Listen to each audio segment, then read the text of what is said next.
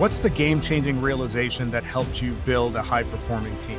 That question is at the center of every episode of the HR Impact Show. Every HR professional wants to build a team that has empowered managers, engaged employees, and an organization that's striving to become elite. The challenge is that you're often told to do more with less. We're going to fix that. Every week, we will feature executive and senior HR leaders from across the country, and they will share with us their actionable insights and best practices that can help empower you to create an engaged, elite workforce. Here's the show. Thanks for joining us today on the HR Impact Show. This is your friendly neighborhood talent strategy nerd, Dr. Jim. If you want to change your culture, you need to standardize what you do, and you've got to roll up your sleeves and demonstrate what good looks like. Taking a hands-off approach isn't going to get the job done. That's the argument that Sylvia Miramontes makes. To give you a little bit of background on Sylvia's story, she's got 20 years of experience all across various functions of HR. She's been in human resources from a formal perspective. She's been in learning and development, management, talent acquisition, new program and process implementation. She's done a lot of strategic planning, team leadership, regulatory compliance. So the TLDR version of all of that is if there is a function or capability in HR that exists, Sylvia's probably done that. She has been successfully leading the human resources and organizational development operations team at Foothill Credit Union as the CHRO. And prior to that, she's worked in the HR function in both the nonprofit space and in broadcasting. So Sylvia, super excited to have you on. Welcome to the show. Thank you, Jim. I'm looking forward to this conversation. And before we dive into the real meaty part of the discussion, I'd like you to share with the audience some of the things that you feel is important for them to know about you that's going to inform this conversation that we're about to have. One of them is that I always am involved toward arm's length in every process of what I do. And what I mean by that is I'm able to jump in anything that my team does. And because of that, it helps me understand the need of our culture and of my teams and of the future team members that we're going to bring on board. That is super important to know. Two is I never stop learning. I never stop educating myself, whether it's seminars, networking, reading articles, books. That's always I have to do. I think those two things help me be successful and able to lead the teams that I do. It's interesting that you mentioned those two things, your willingness to jump in and your continuous learning mindset. How did that develop? Where did that come from? Early in my career, I worked for an individual who wanted to be aware of everything that happened, that you needed to do everything. But then when you needed help, that leader wouldn't know how to do it or didn't know how to lead you. So it was very confusing and challenging, especially if you're new to the job or to the industry, whatever that may be. So it got to a point that I understood that it was up to me to take the lead in a sense. And I told myself that as I progress in my career, that I will never let anyone feel the way I was feeling, confused and lost. So that's how everything started. And I said, you know what? I'll take it on myself. I started helping my teammates back then, leading, answering questions. And that's how I started the love for leadership. That's a great example of defining what good looks like. You saw what bad looked like, and that shifted your perspective on what good should look like.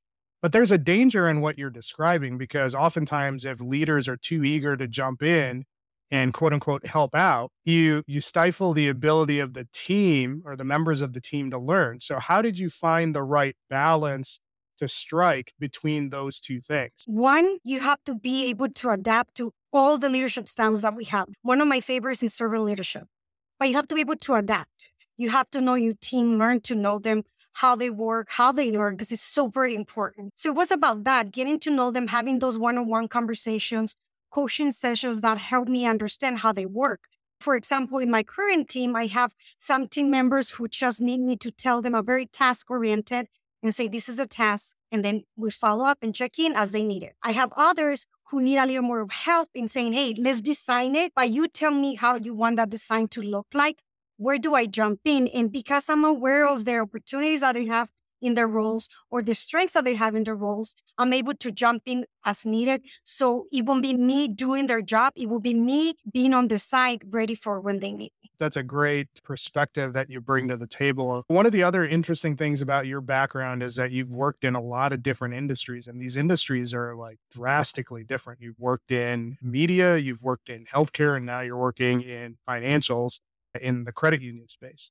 So those are drastically different. How did those varied experiences prepare you for your current role as a CHRO in a credit union? I think that's one of the advantages that I have in my position, that I work for different industries. I worked for early in my career in immigration law. I was HR for immigration law. That helped me understand the legality of everything. But I have to say that when I work in the behavioral healthcare, it helped me not only validated what I thought about emotional intelligence, but it definitely validated that feeling. Why? Because if you don't understand behaviors, one, that not everyone can be led the same way too. And three, that you don't know your own limitations, you won't be able to be in a role where you can lead successfully. And once you get to that role, you understand that there's even more space of learning. And this is why I said earlier that the learning never stops, right? Whether it's a micro learning or going to a new certification, whatever that may be. But working for that behavioral for almost 10 years in behavioral health, that was for me was eye-opener. For 10 years, I understood that we have to understand the human brain is not just the emotional, it's a human brain, behaviors, trait, patterns in order to understand who you work for.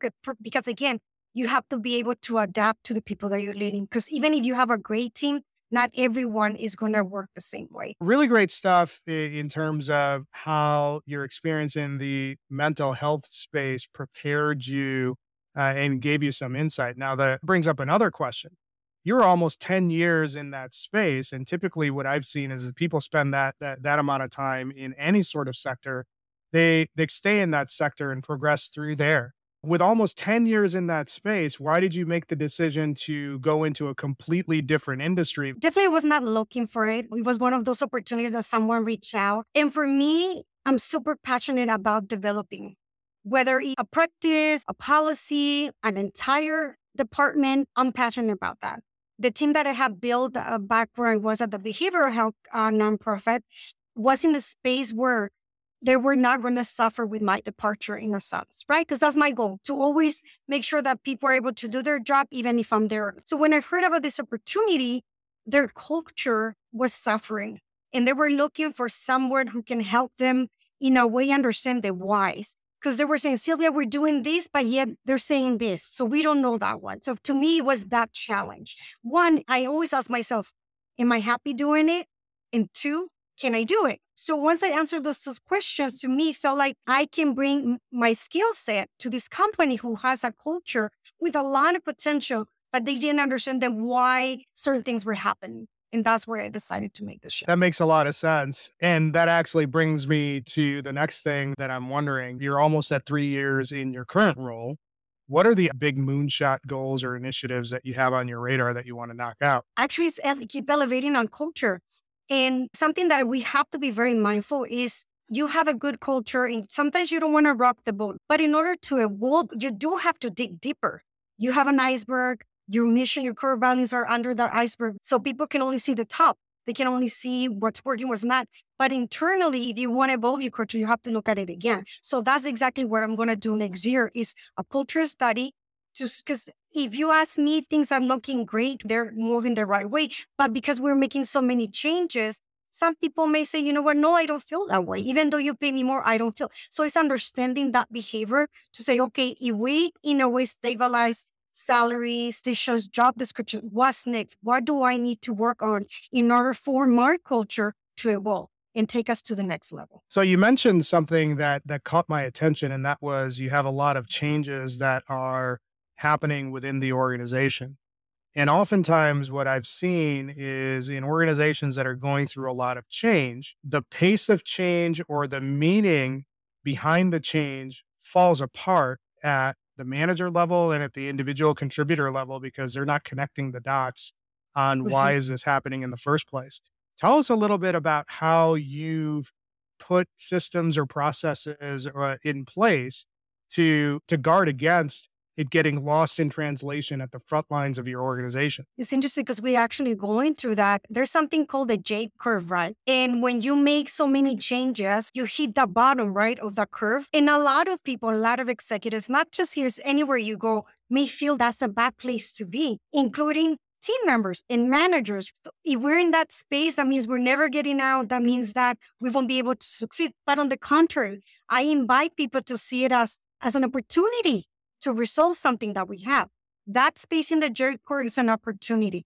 So then you tell me, and this is the conversations that we're having with our team members, with our managers, and we're actually going to go through a process, a training next year, Q1 about change. And basically the conversations that I have is the only constant thing in life, at work, professionally, is change. But even with that, and if you're not comfortable with change, you still have some control. And that's the control of how you behave with that change, the thoughts that you have with that about it, and how you explain to others that change. The responsibility as a manager that we have is, even if we are in a way uncomfortable or uneasy, it's okay, how am I relaying the message? Am I transmitting that anxiety to my employees? Or am I saying, hey guys, I'm being honest with you. This is what I think, but I also believe and see where we're going. And this is the why. Explain that why we're going to go there. And saying to people, hey, it's okay to feel this way as long as we're doing something to feel better about it tomorrow. I really like how you emphasized the point about communication and also defining or framing where everybody's mindset should be. I think a lot of times what happens is that when you're in that J curve and you're in the bottom end of that J curve, because people are in an environment where those sort of conversations aren't allowed, they lapse back into what's easy and what's comfortable, and you never make it out of that curve into the intended outcome of that change management process. So it's really good that you've embedded that communication culture in place. In the beginning of the conversation, I talked about needing to be hands-on if you want to have culture change. And we've already hinted at some of the things that you're doing in terms of being hands-on. How does that aspect of being hands-on to drive culture change how is that informed by that game-changing realization that you had that really helped you build high-performance teams? Imagine telling someone to do something, whatever. And like I said earlier, I experienced that. And that person coming to you, being brave enough to say, hey, I don't know how to do that, or I'm uncomfortable with this, and not knowing how to lead that person, how to answer that question. But more than anything, not leading by example, meaning not you being able to do it yourself. That's where you have a lot of problems. In cultures, that's something that you change overnight, and you're going to have a lot of people expressing that either uncomfortableness, or they feel like maybe you're going the opposite way that you're supposed to, whatever that may be. Not being comfortable having uncomfortable conversations and being transparent, and also sharing that you may feel that way too. But again, going back to but this is the why we're doing it. That is it has helped. And like I said, we're still going through the emotions right now. And it will be there in a space where we're all going to feel comfortable having those uncomfortable conversations. But it's showing and leading by doing it yourself too. I go to the branches. I talk to employees with my team. Let's say someone is out one day, I'll jump in and do a job description because I can do it, because I need to show that's important, because it is important. Wow, it's been a great conversation so far. Make sure you join the HR Impact community, where we gather a community of HR leaders just like you. This is a space where top people leaders share actionable insights and practical playbooks. Sign up today as a member for the community. Get updates on the latest HR resources and exclusive event invites. You can join the community at www.engagerocket.co/HR Impact. And now, back to the show. We're taking the HR Impact Show on the road. As a loyal listener to the HR Impact Show, we'd like to invite you to join us live at the 2024 Transform Conference at the Wynn Resort in Las Vegas from March 11th through the 13th. Transform brings together people-driven leaders, investors, and innovators across industries and backgrounds with a shared passion for people innovation and transforming the world of work. The 2024 Transform Conference is going to be the best yet. Here's what you can expect: innovative showcases, probing conversations, hands-on learning experiences, 300 plus speakers, and more. Join us and let's shape the future world of work together. I like your emphasis of jumping in and filling gaps where it's needed. I think you present a edge case where you've had so many different functions within HR that you have a pretty broad set of experiences and knowledge about how all the different stuff should be done. So the question becomes, what if you're a leader that doesn't have the broad experience that you have and you're asked the question on how do I do this? It's not easy for that type of leader to jump in. So how would you advise that profile of a leader to be hands-on when they don't have direct experience doing that particular job? One of the first things I always say is it's okay to say I don't know. It's really okay. It doesn't make you less of a manager, less of a leader. On the contrary, it shows that you are a person like anyone else in the company. However, what I do emphasize is, you know what? I don't know, but why don't we look at it together? Or I don't know, but let me find out. Or guess what? You know what? Actually, this person from this department has experience. Let's talk to the person and find out.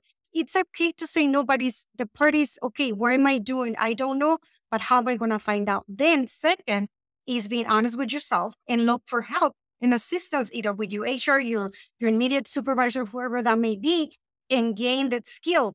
I have so much more to learn, but emotional intelligence is not something that, for example, when I went to school at the university level, they taught me. No, it's something that I learned through the years, and I started looking into it myself. Okay, what is this? Do I like it? Do I not like it? So it's a lot of investment that you do, but you also have to get your employer to help you. And there's so many different resources that you can do or obtain, even if you don't have the money per se, the budget. There's a lot of free resources. I like the emphasis that you put on the fact that it's okay to say that you don't know. I also like the fact that you called out the ability to bring in other people into the conversation that might give a fuller picture. Now, let's drill that down even further. Let's say you're a fairly early stage leader, and maybe you recently got promoted into a leadership role from an individual contributor role. What are the things that you should be doing to make sure that you're creating space for your employees to learn versus jumping in too quickly? Psychological safety, first and foremost, psychological safety. It's about never trying to do something that you don't know how to do, because that usually gets you in more trouble or some type of predicament. Our job for those new leaders and even current leaders is creating that environment where they feel that it's okay to make mistakes by owning them. You own the mistake, accepting the feedback, always give the why, always as to why you're having that conversation, but then investing the time and resources. One of the things that we do and we started doing recently is having orientations for newly promoted managers, whether you have experience or not. We have a set of, and through those trainings, we talk about a lot about this, but also we have something else that is called a leadership academy in which we teach all of these type of skills. But again, don't be afraid to say no or that you don't know, but also don't commit to something that you don't know how to do. So there's something that I'd like you to expand. And you mentioned you have to create an environment that has psychological safety. You have to create an environment where there's space to make mistakes and there's space for people to own the role. So those are all great. What are the things that we need to do practically as leaders to make that happen? Putting aside things like safety and violence, we put those aside. Let's talk about just your day to day. First and foremost, understanding why the mistake happened, why the action, why. Is it because it was a lack of knowledge? Is it because, I don't know, full play, whatever that may be? You need to understand why it happened. Honesty, believe it or not, honesty during those conversations, very respectful honesty, it's what we practice. Because if I try to soften it up, if I try to say things in a way that I'm not going to hurt someone's feeling, again, always respectfully, is you're going to miss the point. So you have to be super honest. Okay, if it was a lack of knowledge or training, was that on our part or their part? So as you navigating those questions, you start creating a rapport in a space where you tell the other person, hey, it's okay, let's fix it together, but I need you to tell me the whys. And you'll see that once you open that door, people will start coming naturally to you and even saying to you the things that you're not maybe even aware of. Another thing that we practice a lot here is the SBI module. And it's a feedback module where you talk about, okay, what happened, the behavior, how that affected you. And if you train your team members, your employees on this module, this psychological safety becomes easier as you progress, as you practice it, it becomes easier to create that space. I think we've done a good job of laying the foundation of creating an environment where you're creating high communication, you're creating psychological safety. We've also mapped out some of the things that managers and leaders need to do to create that sort of environment. Let's say there's someone that's listening to the show and that wants to build this sort of culture. What are the things that they need to be paying attention to that you didn't realize when you started this process that they need to have an eye towards? And how do they get started? It's important to ask questions. Whether you think you're going to get an answer that is going to create more work for you, you have to ask the questions. Whether you do it in an environment, for example, a survey, or whether you do a focus group, one-on-one, doing an all team meeting, you have to ask the questions. Yes, sometimes we get answers that we don't necessarily want, or they're not going to be as positive, but you need to, one, ask the questions. Two, you really, truly need to be invested in the process. Meaning, what type of leader are you, one? What type of leaders you want to create, two? And I don't, when I say leaders, I don't just talk about a manager, a VP, a director. We all are leaders to an extent, if you think about it. My tellers, right, my MSRs, to an extent, they are leaders in their position. So what is it that you want out of that? Then, what type of leader are you? Are you a servant leader? Are you a transformational leader? Because believe it or not, we have to be all of them, not just one. We may have favorite styles, like mine is servant leadership, adaptive leadership, but we have to be able to understand them all. And then as you get the answers, do something about it. Because you ask questions and you don't do anything, then your culture is never going to improve. You're going to be stuck in there. I will say that start from the beginning. Look at your job descriptions. Are they clear? Believe it or not, that can create your culture too. Look at policy and procedures. Do they make sense? Because that's the foundation of everything. Because if you think about it, you don't have policy and procedures up to date or job descriptions up to date.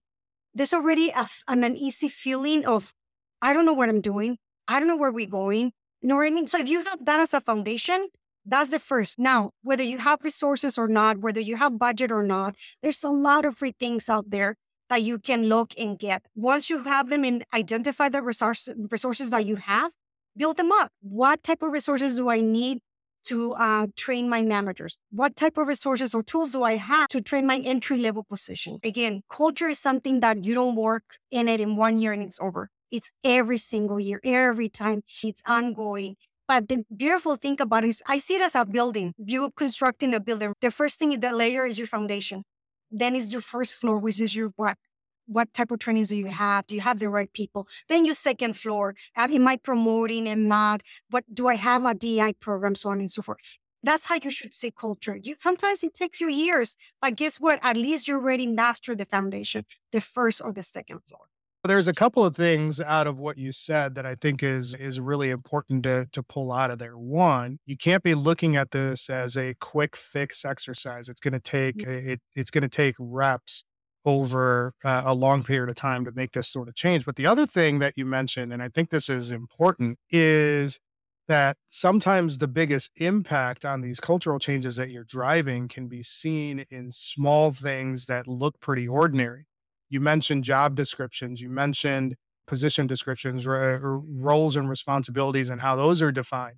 None of that is particularly sexy, but if it's unclear across the organization on what each person is supposed to do, and that's not communicated clearly, you're setting yourself up for a poor foundation to build from. So I think that's an important element to pull out and talk through.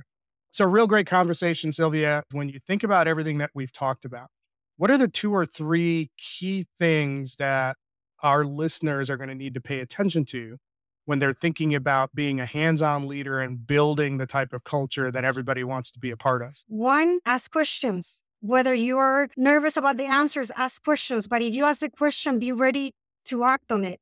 And if you can, be honest and transparent about what you can and cannot do. And if you cannot do it, try to find ways, resolve it. If not, again, go back, be honest and transparent. That's 1.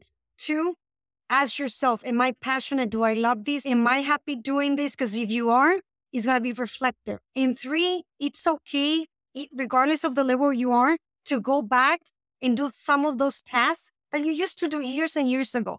because it will remind you what your team member is going through, the obstacles, the challenges, but it will also remind you why you love what you're doing so much. Great stuff, Sylvia. If people want to continue the conversation, what's the best way for them to get in touch with you? It can be through my LinkedIn, of course, Sylvia Miramontes, and my email here is miramontes@foothillcu.org. For sure, they can reach out to me. Happy to help in any way I can. Awesome stuff. I appreciate you hanging out with us. When I think about this conversation that we've had, there's a couple of themes that I want to call attention to. One, I think when we're talking about cultural transformation, oftentimes when we hear about those sort of things, we think these are these grand gestures that you have to do, these big things that you have to accomplish in order to make that happen. And I think it's important to point out that these things all start small. So if you want to get from where you are to some better place down the road, get into the details of what needs to change and what are the ordinary things that you can easily lift to get some quick wins. I think that's an important piece of the conversation that I want to highlight. The other thing that I want to call out is if you want to do a cultural transformation, or if you want to execute this well, it's really important to focus on how you communicate the message and particularly the why behind the what and the how. So that's important. And making sure that people have the right mindset. And Sylvia, you highlighted this a couple times where you said that this is not going to be an overnight process. And when we're talking about the J curve, a lot of people might not be seeing progress at the pace that they want, and they may get discouraged. So this is where a leader needs to step up and really be tight on how they communicate and the vision for where they're going. So if you're trying to make these transformational changes and your communication is not as consistent as it should be, your vision for what that better world looks isn't there, you're going to have a lot of problems in executing this well. So pay attention to those things. That's what stood out to me in the conversation. So I appreciate you sharing that with us. For those of you who have listened to the conversation, let us know what you thought of it and leave us a review. Tune in next time where we'll have another great leader joining us and sharing with us the game-changing insights that they had that helped them build a high-performing team. Thanks for listening to this episode of the HR Impact Show. We hope you liked the conversation. Don't forget to continue supporting us by joining the HR Impact community. You can find the community at www.engagerocket.co/HRimpact.